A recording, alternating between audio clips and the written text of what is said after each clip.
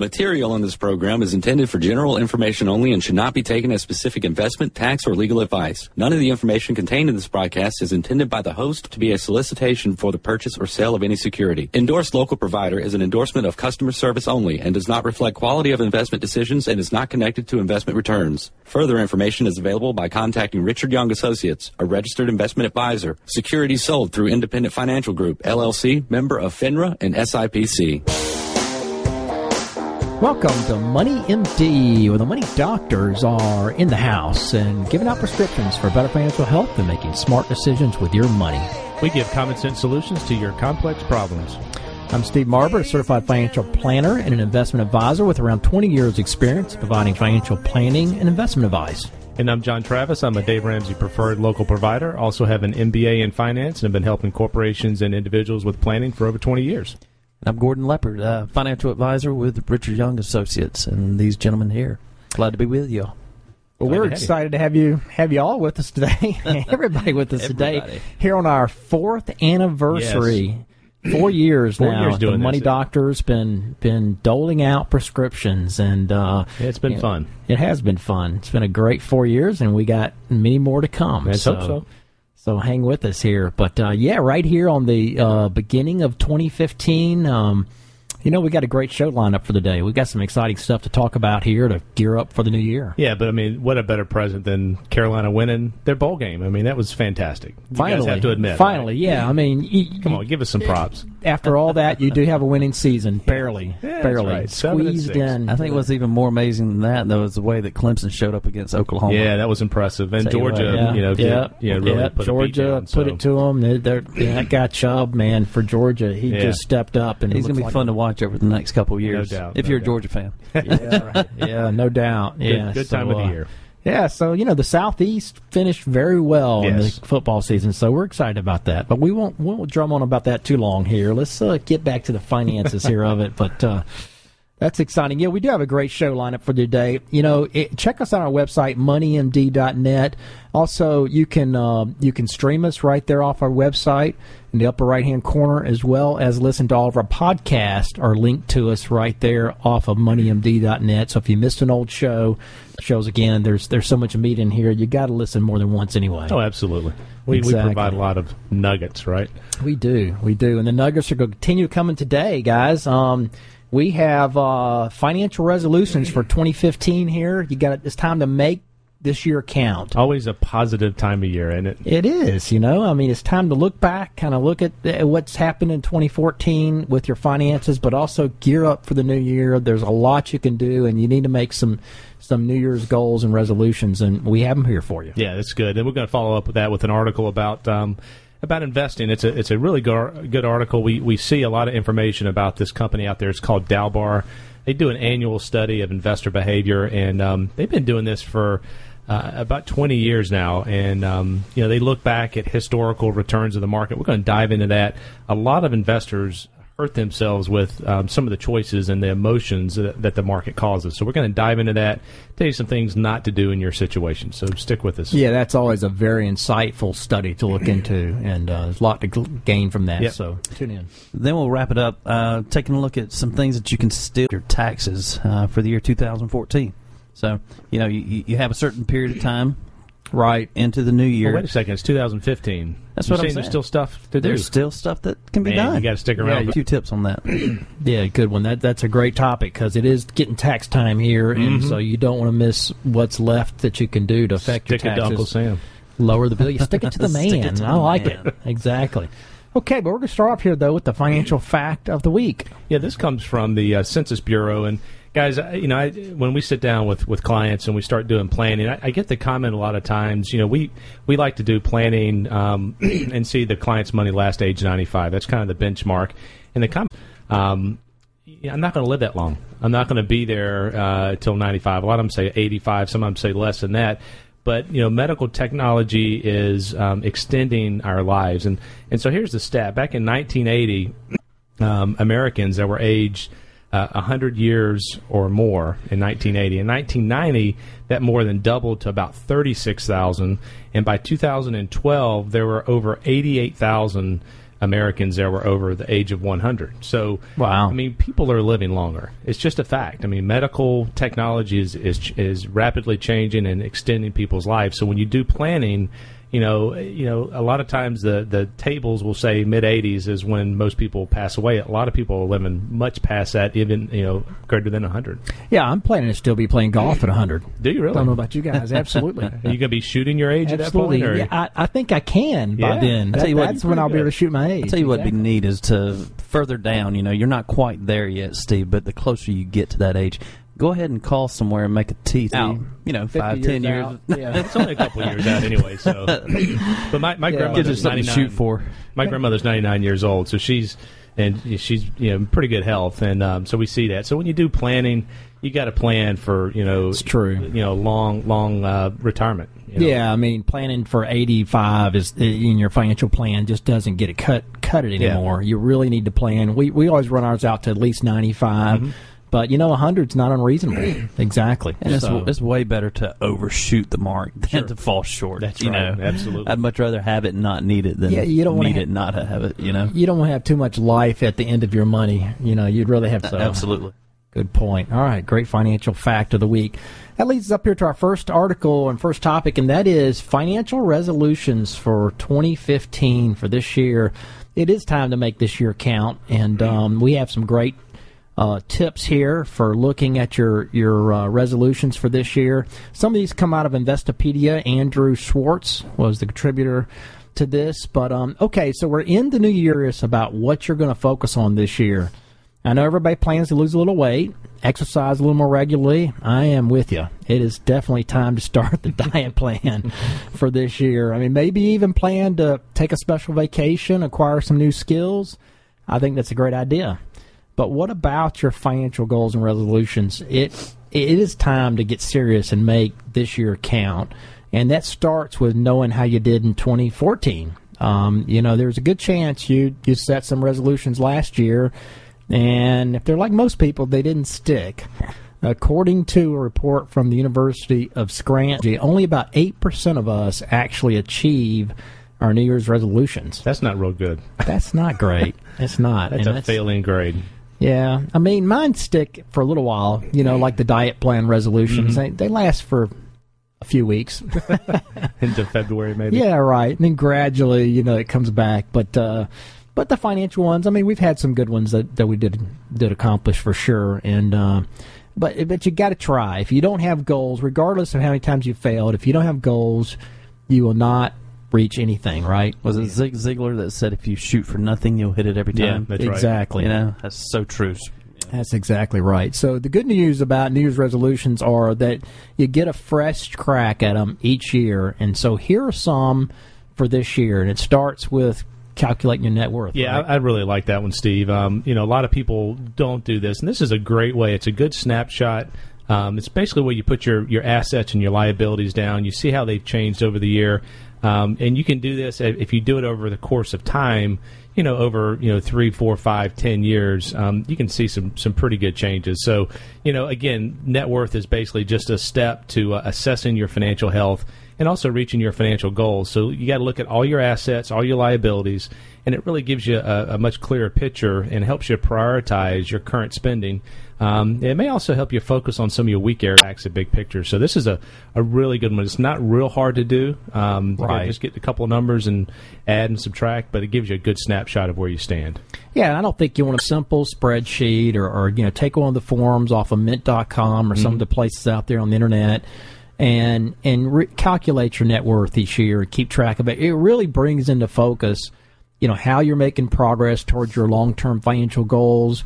It lets you spot if there are any problems creating, like overwhelming debts, that are building up in your situation. And like I said, there are many great websites out there like Mint.com that you can do that on. The resolutions that you need will become a lot more obvious after you make that calculation. So calculate your net worth. That's the first one. Second one here is to reset your retirement savings.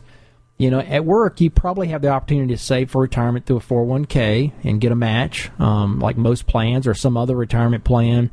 And if so, you need to consider the fact that most people who are successful at maxing that out each year they do it by budgeting a set amount to come out of your paycheck every single month. So you need to budget at least 10% as our kind of target that we would suggest in your 401k plan. Get it up to 10%. You can do that by, if you're at 6% now, increase it 1% each quarter till you hit the 10% mark. You'll get used to that deduction. You really won't miss the money, but you need to get that. Do it incrementally. Retirement contribution that's there. a great way of doing that. And once you hit that 10%, then you have some other alternatives to look at, such as the Roth. Roth is a wonderful tool. You can put up to $5,500 a year up to age 50, and after age 50, you can put up to $6,500 a year. This money is going to be tax-free.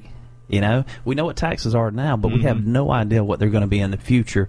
And so having some form of tax-free income is going to be extremely important at that time. So it's a great part of your retirement plan, if nothing but just a small portion. Mm-hmm. Yeah, exactly. The Roth, is after-tax money you put in, so you don't get the deduction up front, but it's tax-free when you take it out, and that is very, very powerful in retirement. And I think those savings are going to be much greater than the deduction that you might obtain now. Yeah, who knows what the tax rates are going to be in 30 years, so or even 10 years for that matter. So, take advantage of the Roth. So, okay, we'll continue these when we come back from the break, but if you have questions, you can email us at info@moneymd.net or give us a call, 706-739-0725. You're listening to Money MD. We'll be right back after these messages.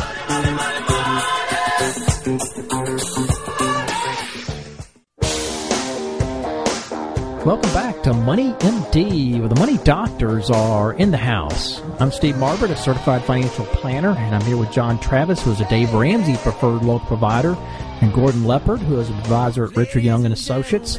And we are continuing our discussion here before the break about financial resolutions for this year, 2015, guys. I mean, we're already into a new year. Yeah, I know. And it's time to get serious. Yep. Time to make it count. Make some changes. Exactly. And so, it's you got to set some goals. Like Zig Ziglar said, right? I mean, if you shoot for none, for zero. That's right. Shoot for nothing, you'll hit it every time. Yeah. Yeah, and so you got to have some goals for the year, and there needs to be some financial goals. Everybody has the weight loss goals and maybe some goals about your family relationships. I mean, those are great. You need to have those, but you also need to have financial goals. So, and the first step is knowing where you're at, right? You have to calculate your net worth, do a simple spreadsheet, know where you're at, look at last year, know where you were at last year and what kind of progress you made in 2014 toward your goals. But then it's time to turn over a new leaf, make some goals for 2015. One of those is to reset your retirement savings. We talked about that already. If you're not at 10% in your 401k plan, we recommend you get at least to 10% in your 401k plan. That way, when you get your match, maybe you get another 3% on top of that. That's 13% of your salary. 15 is our target. Round that out with a Roth IRA. Yeah. If you're, if you meet the income limits for it. So 15 is kind of the overriding target. We think it's a good idea to get your 401k plan up to 10%. Yeah, and 15% is pretty daunting for a lot of folks. So, like a lot. I like the suggestion that you had is, start at a level and then increase it every quarter by 1%, and eventually you just don't miss it. Exactly. It becomes part of what your lifestyle is. So. And some people I know they like to increase it like 1% a year, and that's okay if you start early, but.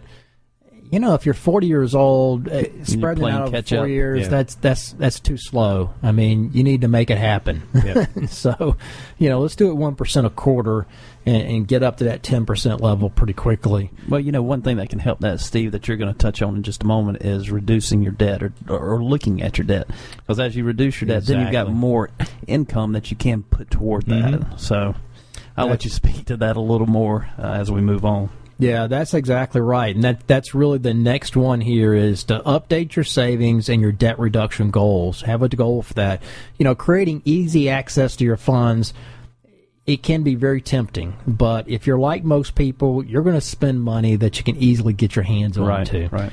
So it helps for you to reach your goals if those amounts are kind of out of reach. So you want to move money routinely into a savings account, something that's designated a separate savings account than your checking account. Get it out of reach so it's not easily accessible. Even better yet, get it invested. We'd like to see it get into a Roth IRA, get it into a after-tax investment account, so that it's actually invested, and that way you're going to be a lot less tempted to spend that money if you've already earmarked it and gotten it out of your checking account. So that's step one. So make that a goal. Figure out how much you're going to need. Take a few minutes, set some goals for 2015, including how much you're going to add to your retirement and your savings each year, your kids' education fund, or a down payment on a home, or maybe that dream vacation. That's my favorite. There you go. There you go. Earmark that money and have a goal for that and set it up right now. And then, reset how much you plan to pay toward your loans, your debts, and when you want to get your mortgage paid off. I think one of the powerful things that we're talking about is telling your money where to go. Dave Ramsey talks about that a lot. It's just sitting down and consciously, making priorities and writing checks. And one of those you just mentioned is maybe, paying some extra on the principal of the mortgage each month. I mean, by doing so, you'll basically earn a risk-free return on that money, which is equal to your mortgage interest rate. Plus, you'll cut down on the number of years paying off your mortgage. And Gordon, as you mentioned, if you can get through that, you can maybe save more for retirement. Certainly if you're not saving for retirement enough, retirement is ahead of paying off the mortgage. Dave Ramsey talks about baby step 4 being 15% saving. Baby step 6 is actually paying off your mortgage early with college in between there. So, yeah, you can't get a loan for retirement. You can get one for college. So you got to make sure you got the retirement bucket filled up first. Yeah, that's a great one. Yeah, and the key with your mortgage is ensure that it's paid off well before retirement. But the sooner you get it paid off, then the more money you're going to have to slam toward your other priorities. So that's a great one. Some other resolutions here. Get well diversified and rebalance your portfolio. You need to have a lot of asset classes represented in your portfolio to remain truly diversified. And like past years, some asset classes performed really well and others didn't. This past year, 2014, U.S. large stocks were really one of the big winners last year. And it's always tempting to load up on what has done well recently, but avoid that temptation. Make sure that you're well diversified. Research shows that if you rebalance some out of the best performing asset classes into the lower performing asset classes inside your portfolio, then you're going to increase your return over time. And it also helps you to stay at the appropriate risk level instead of getting top heavy in the recent winners. Another one here is pay down your credit cards. Pay down or eliminate your credit cards if possible. We actually had a plastectomy, as Dave Ramsey would say, probably, 7 years ago or so, or better, that we have not touched or used, credit cards in just years and years and years. Yeah. And you hear a lot of people that say, man, I can't do that. I have to have this or I have to have that. In fact, I was talking with a business owner the other day who said, I don't have X amount of dollars, $600 or $1,000 just to throw down on something. And the thought that ran through my mind was, well, man, you really need to take a look at how you're running your business then, no matter how large or small that is. That's not a lot of money, really. Yeah. For those type of things. But, psychologically, when you use plastic, you don't feel it as much. And so we tend to overspend, as a society, the more plastic that we use. Now, there are some people who are very disciplined and they can pay that stuff off, as they go. But, for the majority of people, I would definitely stay away from that if possible. So. Exactly. That's a great one. Yep. Another one here is to review your credit report. You get your annual credit report free now. And it takes some steps to repair the negative items on your credit report, but you need to know you need to know that what is bad on your credit report. And the way you can do that is by going and getting your free annual credit report each year. And you get 3 of those now, from one of them from each of your 3 credit reporting agencies. So what you need to do is go on annualcreditreport.com, pull up your credit report, make that a priority this year, put that as one of your goals, and find out if there are any adverse things on your credit report that you need to repair. So that's a good one. Dave Ramsey tells a story. He went to research that, and they basically sent him a letter saying, we're sorry we couldn't find your credit score. They assumed that maybe he was dead or something. Something really funny, a form letter he got back. So anyway, the next one here on the list is looking at life insurance, disability insurance. I mean, as you move through your career and your life, your insurance needs will definitely change. So you got to give some thought to how much protection you have. Do you need term or permanent? I met with a client this last week and close to retirement, has a pension, Social Security coming in a couple of years, $500,000 in a 401k, and he has a $40,000 whole life policy. Still paying about $700 a year on. Just doesn't really fit into the overall need at this point. Not a good policy in that situation. Step back and just take a look at it. Yeah, that's a good one. You need to review your life insurance every single year. So that's one that needs to stay on the list.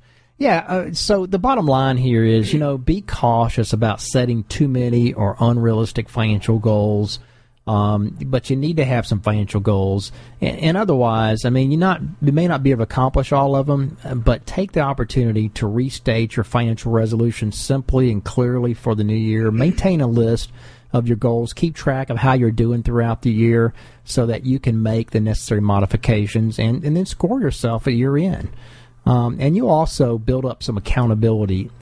You should build up some accountability in your goals. So maybe sharing with a financial advisor, your spouse, family member, but, you need to have financial goals. Yeah, I mean, one of the things that's not on the list that we talk a lot about and that kind of facilitates all this is just doing a budget.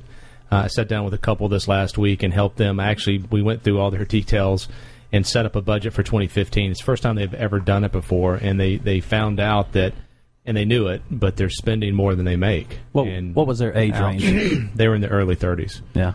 And they're struggling, and so we went through some details, but at least gave them a clear picture of what they need to work on, and kind of focus areas as well. So the budget has to be in this process. Yeah, if you don't have a budget, that should be first on the list, no doubt. So, okay, good topic. We'll continue this when we come back from our break. But if you have questions, you can email us at info@moneymd.net or give us a call at Richard Young Associates at 706-739-0725. You're listening to Money MD. We'll be right back to these messages and GMO News. Stay with us.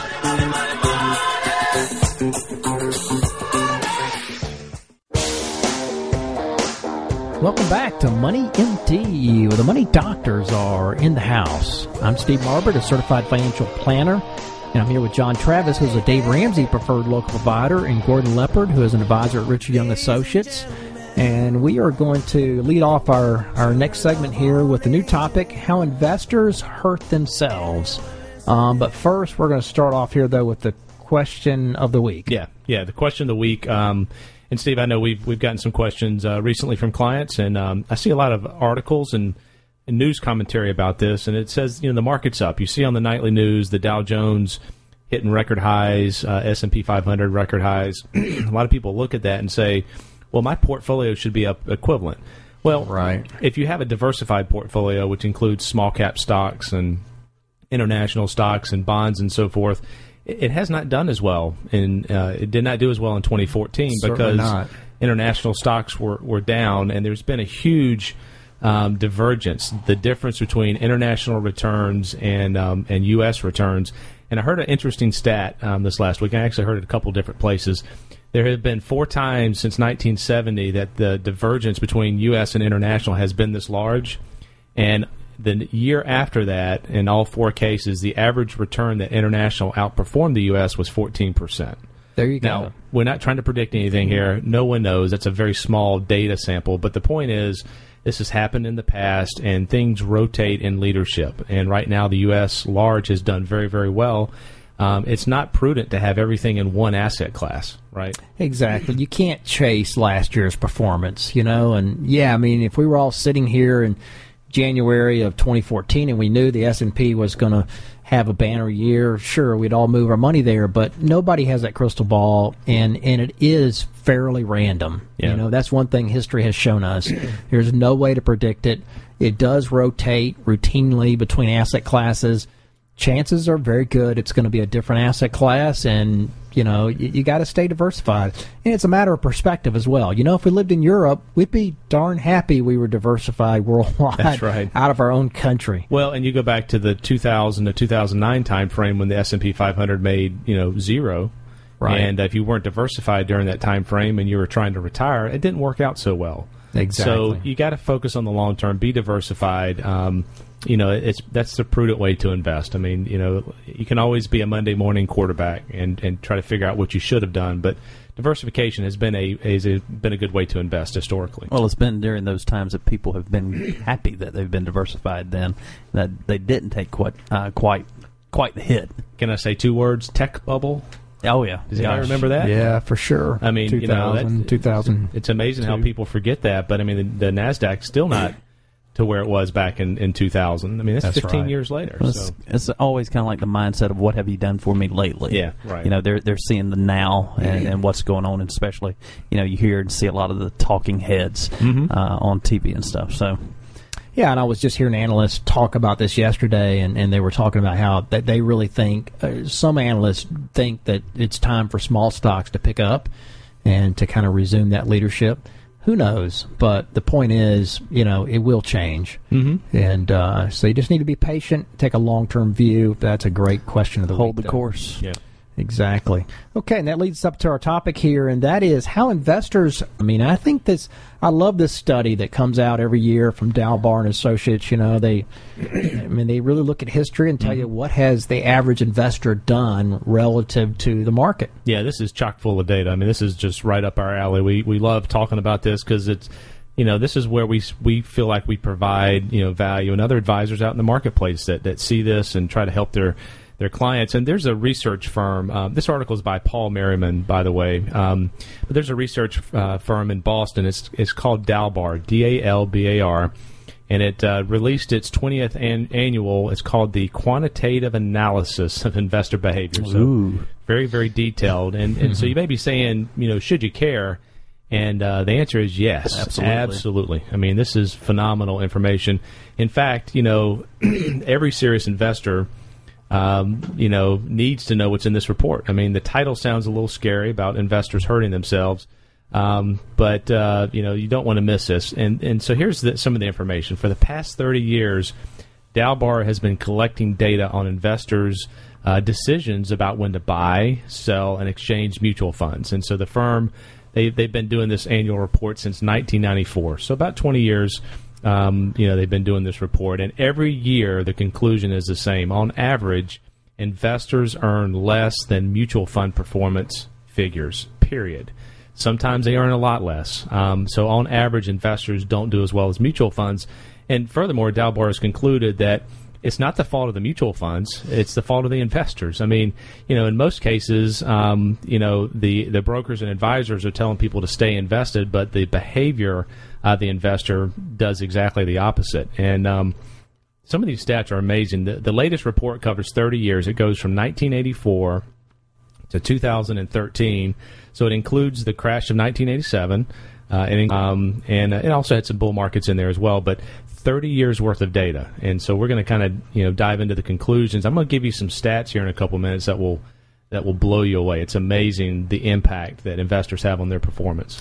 Yeah, it really is. I mean, this is crucial information for the average investor to understand how not to hurt yourself the way people have throughout history and the way the average investor hurts themselves. And one conclusion they come from this is no matter whether the market is booming or busting, investor results are more dependent on the investor than they are on the fund's performance. Interesting. Yeah, it is. I mean, investors who buy and hang on are consistently more successful than those who move in and out of the markets. And this is due, in a large case, to a combination of cost and bad timing of moving in and out of the market. But for the data, I mean, Dalbar, they study mutual fund sales, redemptions, exchanges each month to reflect the investor behavior overall for investors, as if the sum of all the inflows, outflows, and exchanges were made by a single investor. And that that the hypothetical investor's return is regarded as the average return for the purposes of this study. And I think it's just a great way to look at the big picture of how investors hurt themselves. And so here's some of the highlights. They look at fixed income funds and allocation funds, but I'm going to be speaking specifically to stock funds. And when we talk about returns in the market, we always put the disclaimer out there. We're not trying to predict, and past performance is not guarantee of future results. These are just historical numbers. They show a trend, but in the 30 years from 84 to 2013, the S&P 500 index made about 11% per year on average. And in that same time, the average mutual fund investor achieved only a 3.7% return. Ouch. Yeah. That's like so here's the stat. If you 7.5% less. If you would have put $100,000 in 1984 at 11%, that would have compounded to $2.7 million.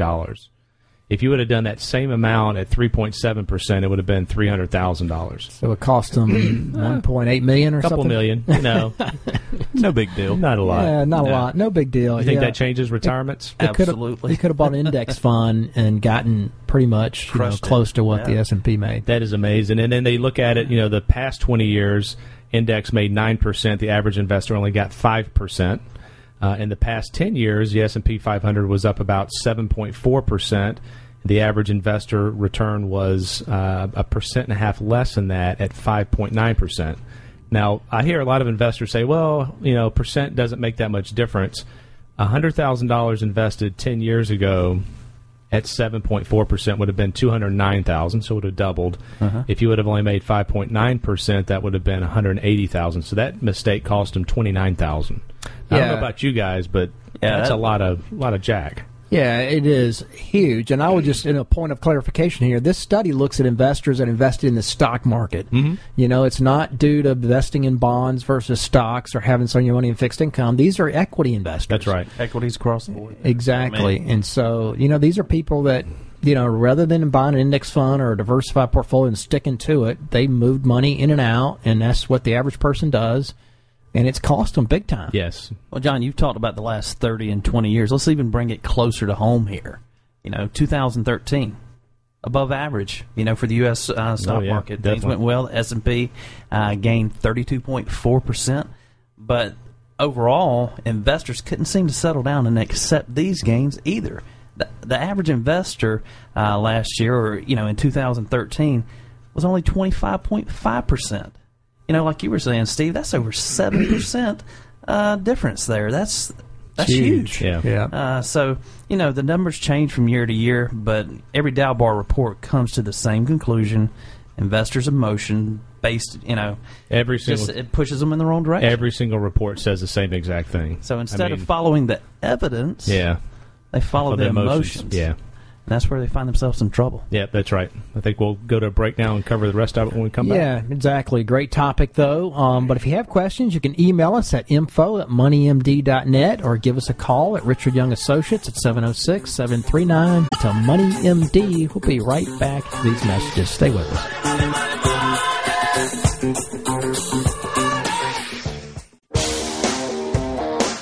Welcome back to Money MD, where the money doctors are in the house. I'm Steve Marbert, a certified financial planner. I'm here with John Travis, who is a Dave Ramsey preferred local provider, and Gordon Leppard, who is an advisor at Richard Young Associates. And we are continuing our discussion here before the break about how investors hurt themselves in the new release of the Dalbar study going back 30 years. I mean, it's just amazing. This information consistently, year after year, shows how investors are impatient. They're out there speculating, moving in and out of the market, making transactions that cost them with expenses, and together over the last 30 years, the S&P 500 index made about 11%. The average investor made 3.7%, about a third. So that's terrible. Yeah, I mean, and we talked about some other numbers. We know emotional-based trading is counterproductive. Is bottom line. There's a lot of news out there.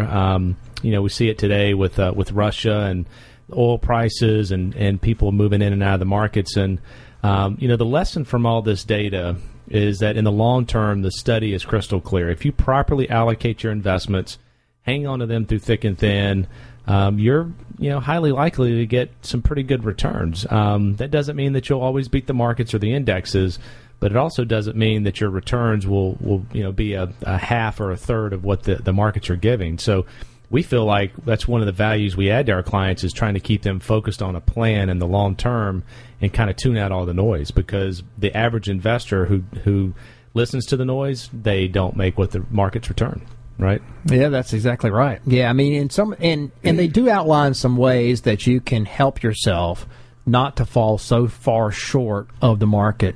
There are some steps that you can take to reduce the problem. One of those is set your expectations below the historic performance of the market indexes. The market indexes are really a theoretical return, right? They have no cost involved with them. There's no transactions involved with it. Yes, you can get close to that, but there are costs involved, so set your expectations reasonable, okay? Second is control your exposure to risk. You don't want to be 100% in equities probably anyway. You need to diversify, so, have some reasonable expectations there about risk and return.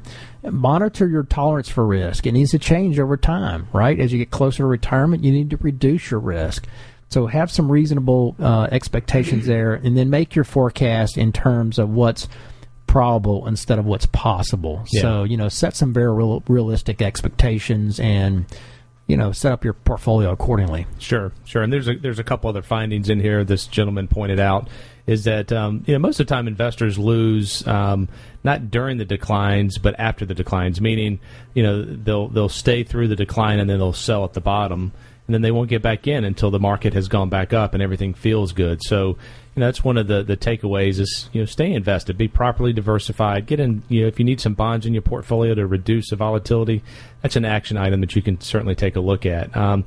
Second is, even though the evidence for buying and holding is overwhelming, most people can't do that. I mean, the stats show that that's just not, it's not ingrained into us. We get really caught up in our emotions. So, you got to stay focused on your plan as well.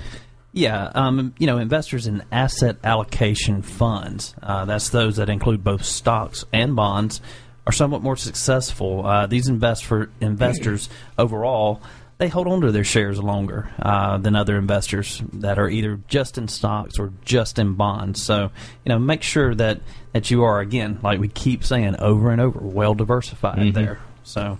Yeah, I think the takeaways from this, is, the study is clear. I mean, buy and hold over time has been pretty effective. Wall Street has a lot of noise. A lot of times they want you to buy and sell stuff. That's how, they make money from transactions, generating income and so forth. But what we see as effective is having a plan, focusing on that plan, taking control of debt and emergency funds. This is the thing that Dave Ramsey talks about. We don't control the markets, but if we can control our emotions, historically, we can be much better off than where we are today. Yeah, that's exactly it. Okay, good topic. And that leads us up here to our prescription of the week. Yeah, the prescription of the week. Yeah, don't forget that. No, we can't do Dr. that. Dr. John? That's right. It kind of ties in a little bit with the net worth. This is a financial summary. So this is where you list all your assets, liabilities, maybe you have pensions, and you do account numbers, phone numbers, contacts. Just a one-page sheet of paper. You put it into a lockbox, maybe at a bank or wherever. You share it with your loved ones. Something happens to you, they kind of have a roadmap of your financial assets. Yeah, and it kind of goes hand in hand with the year-end resolutions to calculate your net worth. You can have it right there on your financial summary, along with your account numbers and where the assets are at and phone numbers and that kind of stuff. So I think that's a great way to do it, and that's the way I do it each year. So, all right, and that leads up to our final topic here, and that is tax savings for 2014. It's not too late to make some adjustments for this past year and still save on your taxes. So we're going to talk about some of the things you can do for 2014, and also if you made contributions and things like that, some things that you might need to do for that. Well, yeah, there's still several places, Steve, that people can look to put away some money and still get that deduction or benefit for the year 2014. So where are some places that they could start that you would suggest? Yeah, good question. Well, I mean, the obvious one is IRA contributions, right? I mean, you can make those all the way up to April 15th. If you're under 50 years old, you can put $5,500 a year into a regular IRA, depending on your income limits as to whether or not you can deduct that money. Right. If you're over 50 years old, it's up to $6,500 per year. Again, this year and last year. You can put it into a Roth IRA as well, and that's tax-free. Well, that, and if you're a business owner, then you also you might have the option of either a SEP plan or a simple plan as well. Exactly. And those limits are different. With the simple, how much is that? Up to about 12,500? Yes, 12,000. 12,000. There's a $2,500 catch-up provision for a simple IRA if you're over 50. And then the SEP. Yeah, the SEP is a lot bigger. It's 25% of your income up to up to 50,000, I believe. Up to 50. Yeah, I think it's like 52,000, but it's also capped based on your. Well, that's capped based on your income. Right. Your total income. And but I will mention this. I mean, a simple and SEP IRA, you have to already have those plans set up. Those are company plans, right? They have to be in place. In place already, but you have until. Technically, you have until January 31st to get the money in there because it's a company contribution that's supposed to come out of your paycheck. Mm-hmm. But the company has until January 31st to get the money in there. Most custodians, though, I've experienced, they allow you to put that money in there all the way up to tax filing time. So, but you need to go ahead and get it in there. Safe, you can still do that. Get your simple and your SEP contributions in place. Definitely. Yeah, and there's some other items out there, too, you can do. You can do the how about the health savings account? Mm-hmm. I mean, that's a great one. And today, most people already have a high deductible medical policy. Yeah, a lot of plans are leaning that way now. Yeah, so they qualify. A lot of policies already qualify for that. If you can open a HSA account. Yeah, the HSA is the only account that is, you get a tax break on the front end, and then when you pull it out, as long as it's used for medical, you don't have to pay any taxes on the gains. Right. We have some folks that we know of that are using it for retirement. Yeah, it's an unbelievable tool. And, it's also the only one that really has absolutely no income limits. Mm-hmm. That's right. I mean, you can make... So it's open to everyone. You can make $3 million a year and still contribute around $6,300 a year for a family to a health savings account. Yeah, you got to have that. You've got to have the high deductible. That's the key. You have to have a qualifying plan, medical plan. But that's if you already have that plan in place, you need to make that contribution. You can do it all the way up to April 15th, and that comes right off of your gross income. It's an adjustment to your gross income. That's a beautiful tax deduction, and you can take the money out. I mean, like all the way up to you die, basically. Yeah. And you can accumulate your receipts for expenses, medical expenses you had out of pocket, and those out of pocket expenses, they count. I mean, they don't have to be in the same calendar year. Mm-hmm. As long as you had the plan in place when you incurred the expense, after the plan was in place, you can accumulate all those, take it all out. So you can accumulate, $100,000 in this plan if you do it over time. That's and it grows and get the right company. You can invest it. Yeah, most plans allow you to put it in mutual funds. Yep. To try to grow it over time. So that's a good one. I think a 529 is another opportunity. I think that's a great tool. If you have kids in college, there's a very high limit, more than you'll want to put in the plan. Right. Unless they're going to Stanford or Yale or somewhere. But in South Carolina, it does help your taxes. You can, every dollar you put in there, it'll lower your South Carolina income. You get can definitely add up. Yeah, $7 for every $100 you put in there. Georgia's not as generous. You get $2,000, but that's right. Certainly something to look at that you need to work with your CPA, your tax advisor on some of these. Make sure it fits what you're trying to do tax-wise before you go and write these checks. But there's some good opportunities here. There really is. You still have time to make some major impacts on your taxes here. So you need to take advantage of that. Make your retirement contribution if you haven't, if it's simple or a SEP. Make an IRA contribution if that fits your individual situation. Talk to your CPA, tax accountant, your financial advisor, see what fits. But, you want to get that done and stick it to the man, as we put it. That's right. Make the most of it. Make the most of it. Okay, well, that brings us to the close of this week's edition of Money MD with John, Steve, and Gordon. Tune in next Saturday from 9 to 10 a.m. to hear more prescriptions for your financial health. And do check us on our website, moneymd.net. You email us your questions there. You can link to us off the internet, or you can email us directly at info@moneymd.net, or give us a call at Richard Young Associates at 706-739-0725. Thanks. Happy New Year. Material on this program is intended for general information only and should not be taken as specific investment, tax, or legal advice. None of the information contained in this broadcast is intended by the host to be a solicitation for the purchase or sale of any security. Endorsed local provider is an endorsement of customer service only and does not reflect quality of investment decisions, and other information is available by contacting Richard Young Associates, a registered investment advisor. Securities sold through Independent Financial Group, LLC, member of FINRA and SIPC.